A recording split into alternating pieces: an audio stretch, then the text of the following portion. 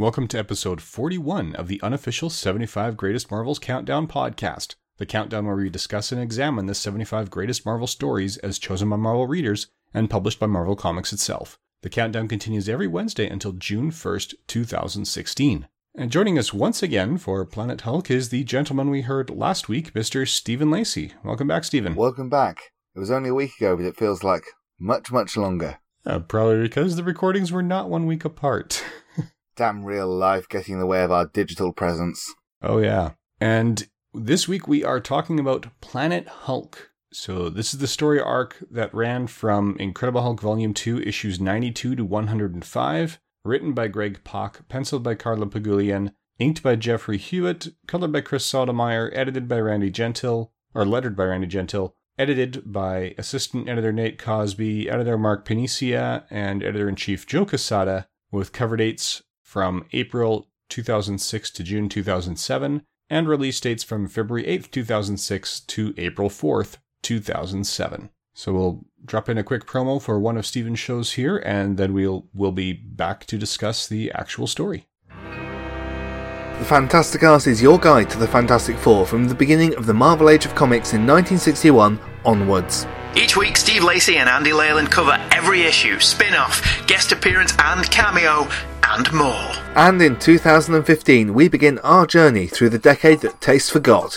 the 1970s. Join us as we take a look at the departure of Jack Kirby and Stan Lee, the Kree-Skrull War, the arrival of Marvel Team-Up, Bill Murray as the Human Torch, creators including Roy Thomas, George Perez, Marv Wolfman, Jerry Conway, Rich Buckler and John Byrne, and of course, Marvel 2-in-1. All this and more at ffcast.libsyn.com and on iTunes and Stitcher. The Fantastic Cast. Insert catchy tagline here. Wait, what?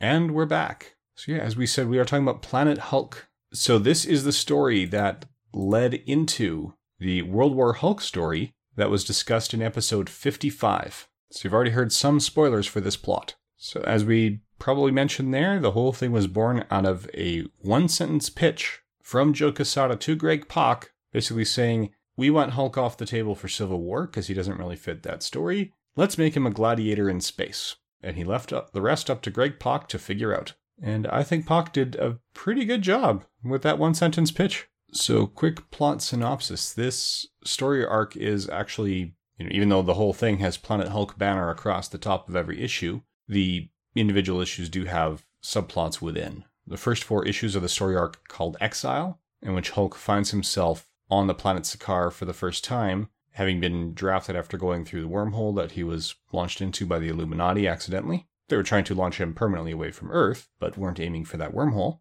And now in his weakened state, he's being forced to fight in a gladiatorial arena, although he's constantly building up power. And Exile ends with his release from the gladiatorial arena after beating down the Silver Surfer. That's followed by the 4-part Anarchy arc, where he and his warbound, i.e. the gladiators who he was fighting next to, escape the arena and move out into the wilds of Sakaar to start mounting a revolt and, at the very least, get out from under the oppressive rule of this empire that's willing to take the most dangerous alien invaders and use them as biological weapons against these guys. The next 4 issues are about allegiance, where they're drawing the lines in the sand and the Emperor is refusing to allow them to just disappear and live their lives in peace, and the war is building. In the process, the Emperor's right-hand woman, Kyra, the Old Strong, learns what kind of leader he really is, and changes allegiances to the Hulk's side of the street. And then the last 2 issues, titled Armageddon, are where Hulk and his now pregnant wife Kyra are ready to set up a peaceful rule when the spacecraft that brought Hulk to this world explodes and devastates the planet, setting the stage for World War Hulk. Obviously, there's a lot more fine details than that in 14 issues, but I think that hits the broad strokes. Did I miss anything important there, Stephen? Trying to sum up the plot of Planet Hulk, you either have to do it in a couple of sentences you've done, or you've got to basically go through the issues in detail, because for me, Planet Hulk it's a good story, but without the characters and the depth given to the Warbound, the way they come together and the things you find out about them as you go through the story is nothing. I honestly feel it's the Warbound who make this story. As an example, when I was sitting watching Thor 2, The Dark World, when you have the rock alien creature thing threatening Fandrel's world at the start of the movie, I didn't go, as many people would have done, oh, that's good, that's one of the stone aliens from Thor's debut story. That's a nice little reference there. I went, Korg! Because to me, that was Korg. Oh, yeah. I definitely would agree. It's Greg Pak's depth of character and setting up this ensemble is what set this story and largely his run apart. One of the things he consciously chose to do is say, well, the Hulk has always said he wants to be left alone. What happens if he has a family and supporting cast that won't leave his side? At the time I was buying this, because I bought these in singles, and I accidentally bought these in singles, but we'll get to that in a bit. At the time I was buying this, I was aware that there was a storyline in the 70s where the Hulk had been banished from Earth to something called The Crossroads by Doctor Strange. And I this nearly 10 years later, I still don't know very much about this storyline. But when I was reading this story, all I could think was, oh, this is a return to that style of Hulk story, rather than, as 2 years previously, we'd been still in the depths of Bruce Jones's Hulk on the run for a murder he didn't commit style story that just went on, I think, far longer than anyone really wanted. So it seemed to be a very conscious choice to go, we need to make the Hulk comic as different from what people have been reading for the past few years as possible. Yeah, and it did, I think, work very well. I would say that the Bruce Jones run got off to a good start, but was harmed by its length. Yeah, my memory of seeing that on the stands was basically the phenomenal Kari Andrews covers, one of which in particular involved the Hulk on a box of cereal. Absolutely nothing to do with the content inside, and arguably one of the biggest mismatches of cover style and comic content ever seen, but they were phenomenal. They were, yeah. Those are ones I originally read on the DVD-ROM along with a lot of this. If you want, might as well get into the personal stories, as we said we'd get into. I originally bought this because I figured those Get Corp DVD-ROMs that were being published were the best deals in comics at the time. And I've got enough of a collector instinct that once I started buying the DVD-ROMs, at the time I felt compelled to pick up the title so that I would have a complete run. So I've got issues 92 through 99 on those Get Corp DVD-ROMs, and I picked it up with issue 100 to pick up where the DVD-ROM left off to continue on a monthly basis. And at the time, this was in the depths of Civil War, so I read 99 through 100 in a sitting because 100 had a story that crossed over with Civil War in one of the backups. It was a anniversary celebration issue. Crossover is barely a description for it. It's very much and that's done. Yeah, I'm on the Marvel press release list. They have a press release saying, oh, by the way, there's a Civil War crossover story in issue 100. It just didn't fit on the trade dress. So I picked it up, got it home. It's like, okay, so Amadeus Cho said, oh, by the way, when you've been dealing with your Civil War, Hulk missed his destination planet. And that's about it. This is a bit of a reference to an upcoming episode that I'll be on, but it's a bit like calling Annihilation a Civil War crossover, because there's a moment where Star-Lord's looking at Earth and going, they're so busy fighting themselves, they've no idea what's coming. Yeah, it was pretty tenuous, so. Although that has just occurred to me, that means that this period of time in Marvel Comics, I mean, regardless of your thoughts on Civil War, and it's going to make for a very interesting episode of this show, but when you think that you had Civil War absorbing sales, but you also had Planet Hulk and Annihilation going on, basically says that the Marvel Cosmic Universe was frankly the best it's ever been, and ever, especially, yes, you can buy Guardians of the Galaxy now, but that's not a shade on Annihilation and Planet Hulk. No. It says a lot that of those three simultaneous events, this has the lowest rank on the countdown. So both Annihilation and Civil War are coming. And as we get to each of those three stories, we'll discuss whether or not that is the proper order for them. But yeah, it does say a lot about Marvel Comics in 2007 that they had three massive simultaneous events or stories going on, and they all eventually made this countdown. Well, as you've said how you came into this, and I distracted you slightly. For me, the Hulk has always been this character that I've been curious about, but hadn't gone and read. And I'd seen a few episodes of the Incredible Hulk TV series. I'd seen the movie which involved Thor, which I'd really loved when I was younger. But I'd never really bought a Hulk comic or watched the Hulk cartoons or anything like that. And about the only thing I knew was that there was this story involving Doctor Strange, and that Peter David had written lots of amazing Hulk comics. So about a year prior to Planet Hulk, Peter David returned to the Hulk title And this was a big thing. Mm-hmm. It's kind of like, I'm trying to think of something. It would be like if John Byrne returned to the Fantastic Four. Not that would ever happen, because I doubt he could get through signing the contract without offending everyone in the room. But it was a big thing, so I thought, well, this is my jumping on point. So David was on the book for about a year or so. He did a good story called Tempus Fugit, which went really off the rails in the last few pages when Nightmare the villain Nightmare turned up and it became really weird September the 11th thing. He wrote an amazing one-shot with art by Jai Lee that's still one of my favourite issues of comics. Fantastic stuff. And he wrote one of the best House of M ties that involved Hulk becoming governor of Australia, which was great fun. But of course, the moment you start asking Peter David to tie into a crossover, you're probably calling time on his run on the book. So he left. And I kept buying the book, which is when Daniel Way turned up for a 4-issue story arc before he became the Daniel Way that we all know to avoid like the plague. And that then led into this. I basically just kept forgetting to stop buying it. And I'm so glad I did, because I had no intention of buying a year-long story called Planet Hulk, because it sounded a bit crap. And it's one of my opinion is this should be higher up, because it's a fantastic comic, and rereading it, there was so much that I'd forgotten. For instance, just how much I love the Warbands, as I've already mentioned, and how rich and vibrant and detailed the world of Skaar is. I mean, Greg Pak did such amazing world building with that. It's fantastic. Oh, yeah. Pak sat down and was definitely outlined in the long haul. And I believe this was actually his first work for either of the big two. I believe this was so, his break. Yeah, so he went through Planet Hulk, World War Hulk, Incredible Hercules with Fred Van Lente, and kept running in a lot of the Hulk universe. I mean, there was the relaunch of Hulk by Jeff Loeb, but when they had the Hulk and Incredible Hulk running at that time with Bruce Banner in Incredible, it was Greg Pak who still wrote that. He wrote Son of Skaar, which it's also a consequence of this book, but the less said about that, the better. I think that's the only Greg Pak story I didn't enjoy. Just looking through his biography on Wikipedia, he'd already written X-Men Phoenix Endsong, which is a very well-regarded X-Men miniseries by this point, as well as a Warlock series with Charlie Adler, which must have been one of the last things Charlie Adler did before The Walking Dead. So he was a known quantity, but this was probably his real launch in the world of comics. Okay, yeah, so Marvel Editorial knew how good he was, but the Phoenix Endsong, if I remember, the sales were respectable, but when you got these tie-in miniseries that are quasi-alternate universes or not necessarily tied to continuity, the readership doesn't necessarily notice how good the creative team is.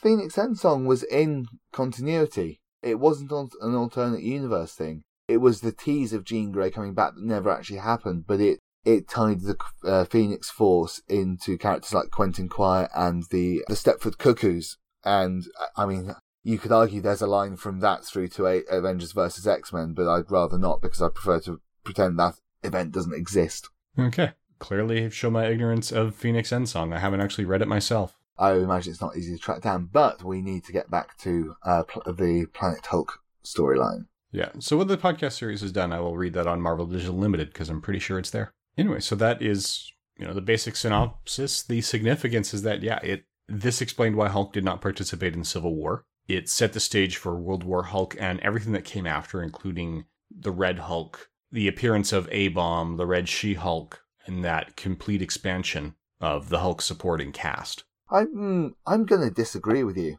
I'm sorry. I'm going to stand my ground on this one.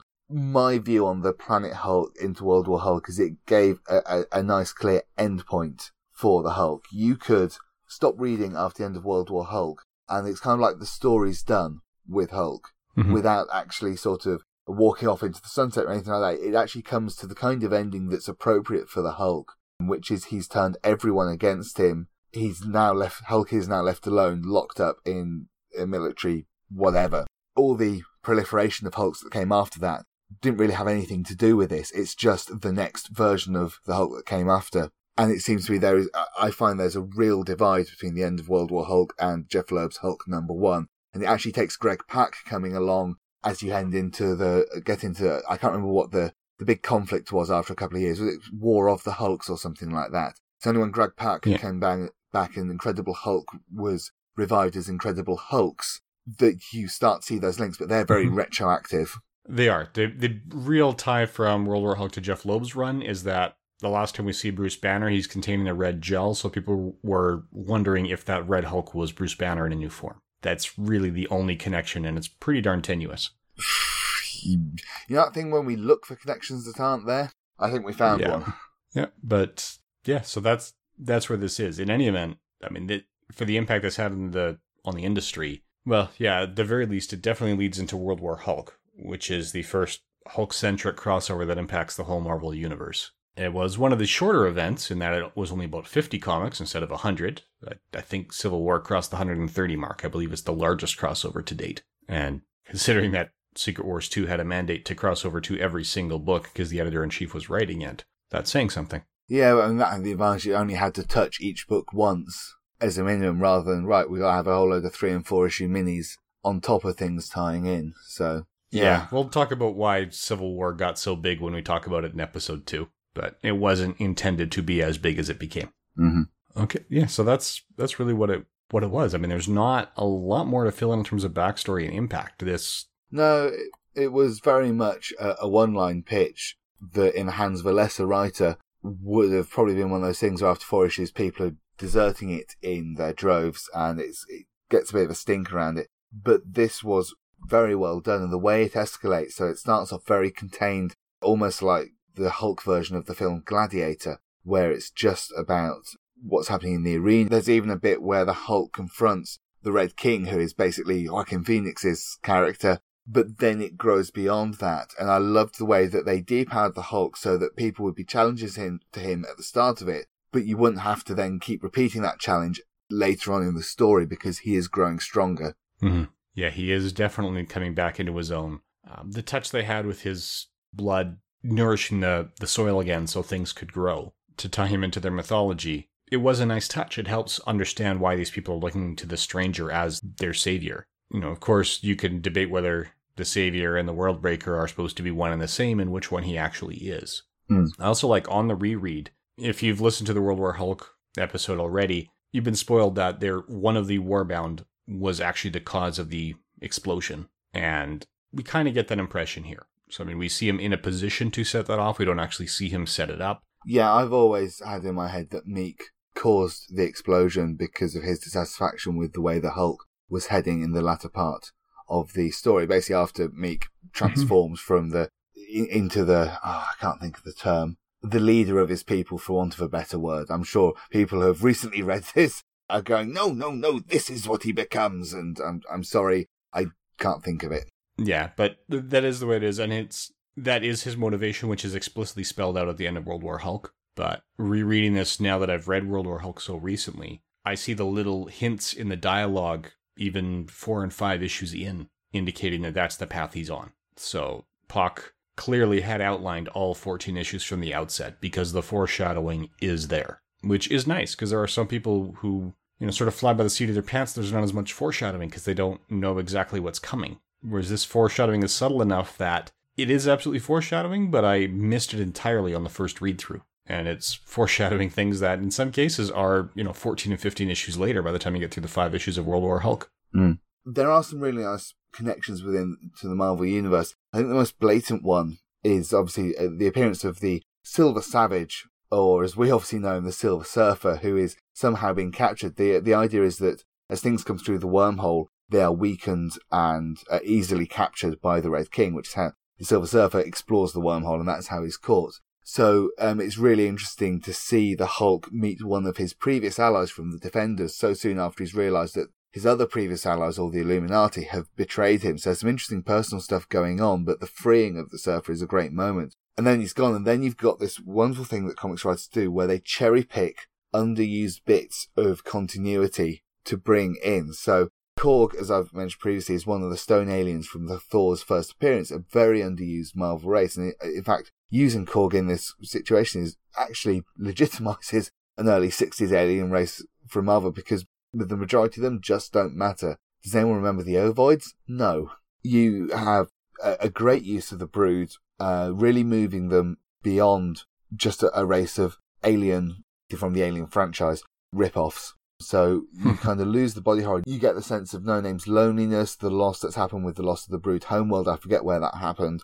And this interesting relationship between No Name and Meek, especially when Meek is in the younger, more naive incarnation before he physically evolves. and has a change of heart about various things. Yeah, Meek, for those listening, he seems to be a large insect, at least that style of alien. And at some point he goes through metamorphosis, but instead of a caterpillar becoming a butterfly, he's more like a stick bug becoming a beetle in a physical sense. So large for an insect, but still tiny compared to the rest of the Warbound. Yeah. And then you do have this very strong relationship between Hulk and Kyera, I think is how it's pronounced. That's how I pronounce it. So Kyera is one of the 4 races on the planet Sakaar.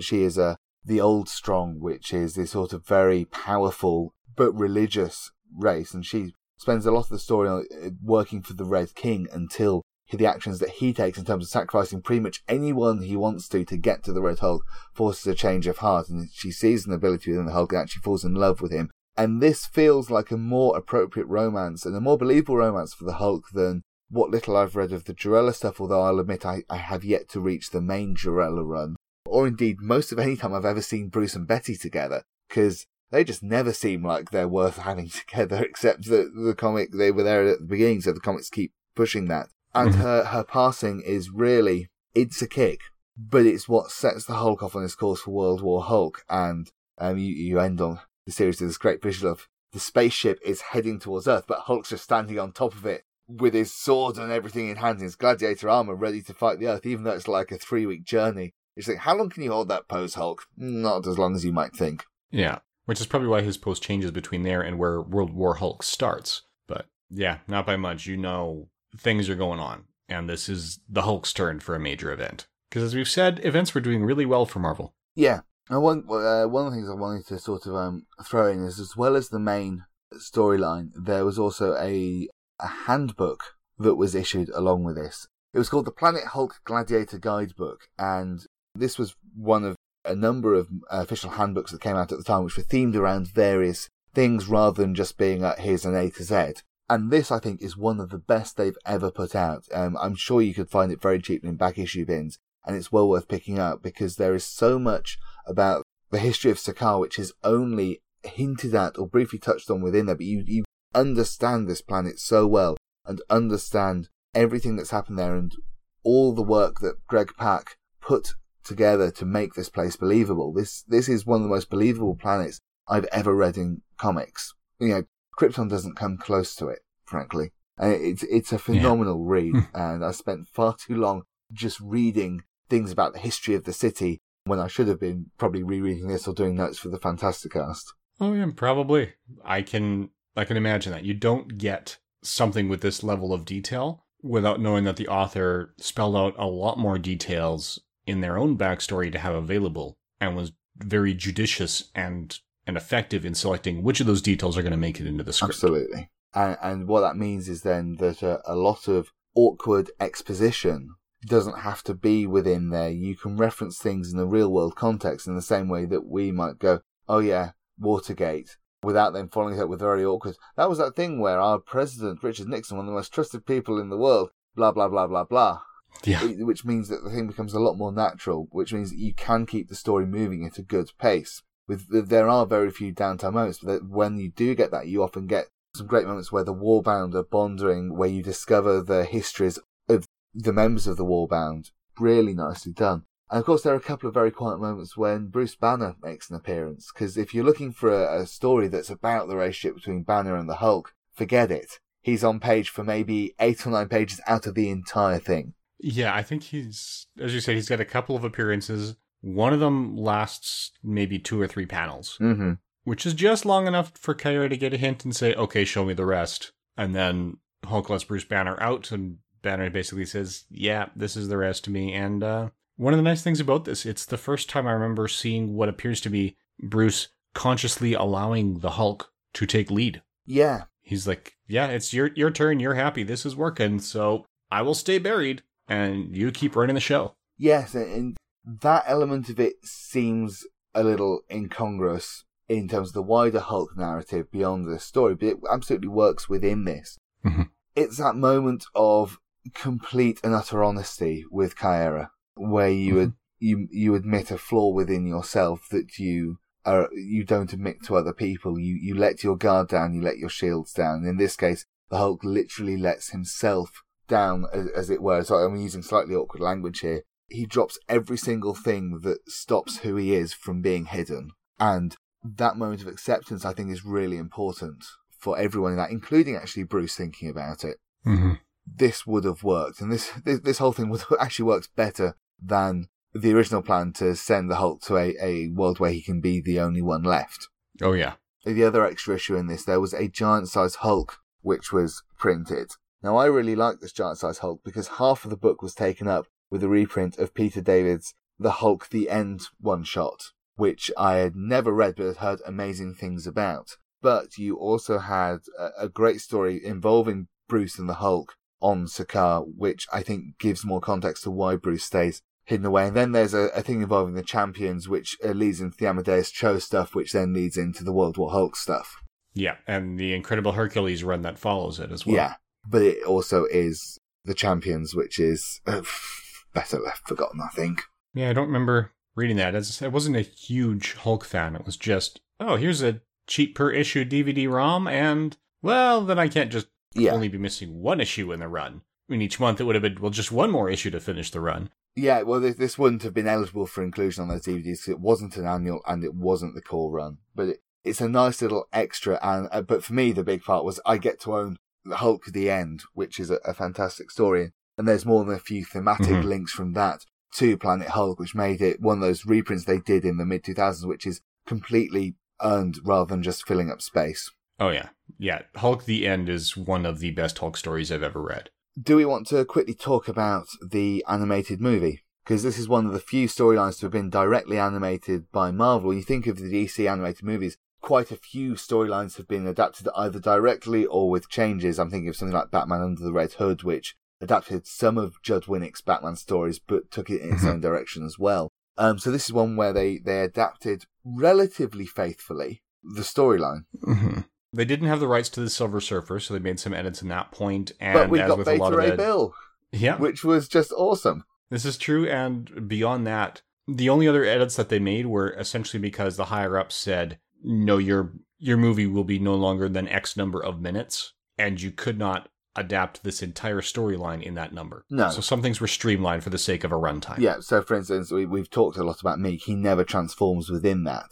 He stays in his original form. I really like original Meek. He's a very interesting character. Just the sort of the impotence of his physical form against his desire for revenge, for avenging his people. It's great. Yeah, it's on a more general point. There's a reason why DC's animated movies do incredibly well in terms of critical reception, in terms of fan reception, and in terms of sales. And the reason why Marvel's, you kind of go, oh yeah, that's there, and nothing more, because they just don't quite understand what makes these things work, and they all just seem fairly inconsequential. Yeah, Lionsgate doesn't seem to be putting the same passion into cherry picking the best stories that work. Yeah. When Marvel was working with Lionsgate and they were picking stories, this is one of the rare times when they said, no, we're just going to take that story and run with it. We're not going to come up with our own thing. And of course, I think when people as well look at the fact there hasn't been a Hulk movie since 2008, and apparently there is some weird rights thing which prevents them from, at this stage, from doing that. This is the one project people come to and they say, well, what would a Hulk movie be based on? I think it's very easy to see how they could do Planet Hulk. I mean, just even you could, in your head, go, well, in the middle of Civil War, Tony realizes the Hulk is something he can't deal with, so he tricks him and rockets him into space. Boom, he's gone. And then the next movie picks up with him landing on the planet, and it's just Planet Hulk. That would be an amazing way of doing it. Mark Ruffalo has said he wants to do it. I think fandom would love to see it, and I think it would make a very strong addition to the Marvel Cinematic Universe, because tonally, it would be something completely different. Visually, it would be as different from most MCU films as Guardians was. And it's a completely different story to what's currently being told in cinema, which is basically, let's remake Iron Man over and over. Yeah, and in terms of the right issue that Stephen was alluding to, my understanding is that when Disney took over and purchased Marvel Comics and Marvel Studios, there were existing deals for different studios to distribute other films, and they left those intact. So Paramount still was the distributor on Iron Man 2, for example, where so essentially Marvel Studios made the movie. The distributor is the company that gets the copies printed and into theaters. But the deal they have with Universal was phrased differently than Paramount. So even though Marvel Studios owns the rights to create a Hulk movie, Universal would still have the rights to distribute. And Disney has their own distribution arm, and Disney is not big on sharing. So they can make an Incredible Hulk solo film tomorrow, but if it's a solo Hulk film and not Hulk as a member of an ensemble cast, then they either have to have Universal distribute it or pay off Universal to distribute it themselves, which is still costing them a comparable amount of money. Okay. So they have chosen not to do that. So it is perfectly legal for them to do it. It just means they're sharing the money with someone else, and Disney's not big on sharing. Fair enough. Maybe a couple of other things we might want to mention. This was a Marvel crossover, or Marvel event, from the mid-2000s. So, of course, it received its own What If issue, because Marvel at some point forgot what the whole point of What If was. And there's three different stories in that. One is when Hulk dies instead of Kyra, and Kyra then leads the invasion of Earth, and basically she murders everyone and enslaves the planet. Because she can't be stopped by the Sentry and lots of white pages to save John Romita from drawing them. There's another one where the Hulk lands where he's supposed to, and that's quite an awesome story because he basically keeps on living, but the planet adapts to him, and when life evolves, it evolves in a way that's appropriate for him. He is still able to live in peace. And then the final one is, what if Bruce Banner lands on Sakaar instead of the Hulk, and and Bruce Banner steps out of the spaceship and is kind of killed almost immediately. Yeah, so that would be the way it plays out. And finally, there is a Planet Hulk series happening at the moment, which is part of Secret Wars. I didn't know much about this until I was chatting to someone at a convention I was at this weekend just prior to the recording, and I was told it involved Captain America and Devil Dinosaur and lots of Hulks. That sounds kind of mad and awesome, but I've not read it. Yeah, nor have I. Frankly, I'm really enjoying doing this podcast, but it takes up enough of my reading and recording and other spare time that Daredevil is the only title out there that I'm up to date on. Yeah, that's kind of all these other things that came out of it, but obviously the big thing that came out of it was World War Hulk, which is, to me, one of the most enjoyable of the crossovers from this period in Marvel, because you don't have horribly mischaracterized people like you do in Civil War. You don't have basically 6 issues of alternate universe run around just to get the point of Wanda going no more mutants as you do in House of M. You don't have tediousness like you do in Secret Invasion. This is just, it's an action thing. It's the Hulk pissed off with everyone. It's great fun. I'm not sure about how it ends, but it's still very enjoyable. But I think it's absolutely right that Planet Hulk sits higher than World War Hulk, because Planet Hulk, you could give that trade to absolutely anybody. They need no context. They can read it. They can go, this is fantastic. And they'll go, what's next? Whereas World War Hulk, you kind of need the context of what's come before. And you reach the end and they go, well, that's the end. So I think it's absolutely right that this is higher on the list. Oh, yeah. And you'd be hard-pressed to read this. Right? If you handed someone this hardcover, I wouldn't be surprised if you hear from them again shortly going, okay, what comes next? Where do I keep reading? Yeah. Because it is that kind of ending where what comes next is also going to be great. Mm-hmm. So from there, we should move into the portion of the podcast that I have blatantly stolen from Mission Log, a Roddenberry Star Trek podcast, in which we discuss the messages, morals, and meanings, and see if there's anything like that is trying to be conveyed here. Well, on the past 2 episodes the show I've been on, I've been very quick to say no, there aren't any deeper meanings. So I'm gonna try and tease some out of this. So I think the deep meanings that if you're gonna be sending your friend into space to a desolate planet to live out his life in solitude, a random wormhole can screw up your plans. It can be that bleed all over the ground just in case plants turn up and you turn into a mythical saviour of the entire planet. Don't trust giant bugs. The Silver Savage is actually your friend. No, not many deeper meanings in this. Hulk smash a lot.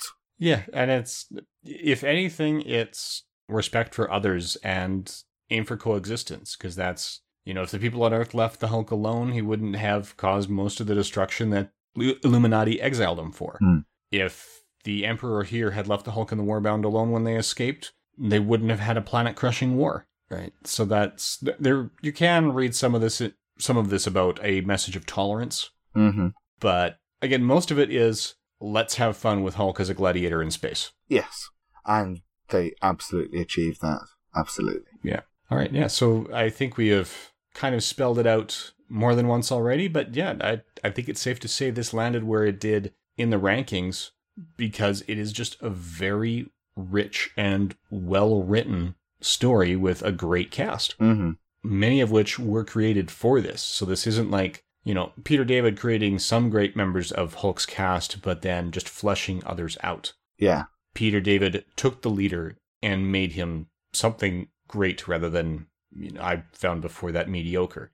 Same with Betty Ross, quite frankly. With that DVD-ROM, at one point I decided to read all those DVD-ROMs because they were getting in the backlog, and I would start with the ones that interested me the least, so that I'd be the most compelled to go on to the ones I enjoyed, which is why I started with the Hulk. Mm-hmm. And until I hit Peter David's run, you talk about the original Jarella run, the original story is a good story, but it's a single issue. Yeah. And there's maybe 3 or 4 single issues I'd pull out to recommend to people in the 300-some issues prior to these stories. So we get the crossroads around issue 300, Peter David takes her over and around issue 320, and Greg Pak is the next writer on the Hulk after Peter David. That really got me excited. Yeah, I think absolutely on that. And I've not been a consistent Hulk buyer since the end of World War Hulk. The closest I got to was picking up a few issues of the Incredible Hulk's run, but the problem was that tied into Fall of the Hulks. That was the storyline, not War of the Hulks, Fall of the Hulks. And I just found the Hulk proliferation to be unnecessary and not a particularly good idea. So for me, this is the highlight of the time I've been buying comics in terms of Hulk comics, and no one's come close, not even Mark Waid, who did some good stuff but also didn't do some good stuff. The Jerry Duggan stuff recently, the last year or so, that has been kind of interesting and fun to read, mostly because he's spent a year basically undoing everything Jeff Loeb did, depowering every other Hulk except for She-Hulk, and that's pleased me. That really has. Okay. I admit I haven't read Jerry Duggan's. I jumped on with Mark Waid and jumped off when he left. No, Jerry Duggan I find him a very underrated writer. I was really saddened that his Arkham Manor book at DC went nowhere at all, because that was really well written, fantastically drawn, but it was a Bat book too far, I guess. But he's written some really good stuff. He's actually made Nova, the new Nova series, a must-read, whereas under Jeff Loeb it was so clear. It was like, I'm doing 5 issues and I'm gone. Okay, I won't do 5 issues then. He's an underrated writer, and he should be getting more people talking about him than there are. That's what I keep hearing. So did you have any closing thoughts? Only that, once again, a bit like with the Next Wave issue I was on a few months back, if you haven't read this should be top of your list of things to track down and read, because it's that good. I can say this is a good comic without sort of excusing something or going, but, like in the way that I can say, well, Ant-Man's a really good film, but there's a massive problem with how they treat the woman in that and not giving her anything to do, even though she's much more qualified than the male hero to do all the hero stuff that needs doing. This is just really, really good. And please do go out, grab a copy of it. Get a physical copy and sit in a chair and turn the pages, because that's great, rather than just jab at the side of an iPad to flick to the next page. Read it and enjoy it, because it's a fantastic read and one of the best Hulk stories ever published. Yeah, and it does have enough 2-page spreads that I think the 2-page spreads are the biggest issue with reading on tablets, because instead of getting this larger picture that has a greater impact, it shrinks. Yeah. To fit it all on the screen. And the 2-page spreads I feel are warranted as well, because when I think of bad 2-page spreads, I always think of there's an issue in Warren Ellis's Ultimate Galactus trilogy where you see them preparing a spaceship for launch. There's just a 2-page spread of the mobile vehicle assembly thing from NASA moving very slowly across a desert. And you're just like, what is this? These ones really give you the sense of scale that you need to believe in the planet of Sakaar. Oh, definitely. Oh, I should say, because someone will be going, hold on, we haven't talked about Scar, son of Hulk, and it should be pointed out that Kara was pregnant and children did survive this. There are 2 sons of Hulk running around. The series, I believe, were well written. They didn't sell anything. They were folded into the whole Fall of the Hulks thing. There was some more aftermath of this, but I've got almost no experience on that. Bearing in mind how well they sold, I doubt many people do. In any event, Stephen, thank you for coming on and discussing the story with us. Mm-hmm. Yeah, we will hear Stephen again when he rejoins us to discuss my all-time favorite Marvel event ever. But that's going to be a long way away. Yep, it's high on the list, as it should be. Meanwhile, next week, we've got a pretty light reading assignment. It's Fantastic Four issue 285, which you could find reprinted in Fantastic Four Visionaries Volume 7. the Secret Wars 2 Omnibus, which is not the one I'd recommend investing in if you're looking just for this issue. Both of the Fantastic Four DVD ROMs released by Gitcorp, Comixology, and Marvel Digital Unlimited. So don't forget to check out the Fantasticast. Indeed. You can find that at ffcast.libsyn.com. Recent episodes on our feed include my thoughts on the Fantastic Four movie, our commentary on the 94 Roger Corman Fantastic Four movie, and 2 special episodes called Steve and Andy Fansplain the FF, which use the style of Rachel Mars Explain the X-Men to cover 120 issues of the Fantastic Four in 117 minutes. So about 1 minute per issue. It kind of averages out as that. We were surprised at how quickly we got through our notes. Well, it was a deliberate thing. You know, we've done 140 odd episodes. It's not easy for someone to come in and go, right, I'll catch up with the Fantasticast. That's nearly a week's worth of listening. So we wanted to allow everyone to catch up and join us again as people start discovering us with the movie. So yeah, it's a great jumping on point. And that doesn't stop you from then going, oh, I really like the sound of this issue. I want to know more. I'll listen to that episode. Okay. Anyway, so those of you at home, feel free to rate this and any other show you listen to regularly on iTunes or whatever feed you have that provides ratings. It does help the shows get noticed. And share it with your friends if you think they may be interested. Feel free to join our Facebook group where we've got an open forum to discuss these stories, since the recording schedule isn't really conducive to having live listener feedback. And thank you for listening.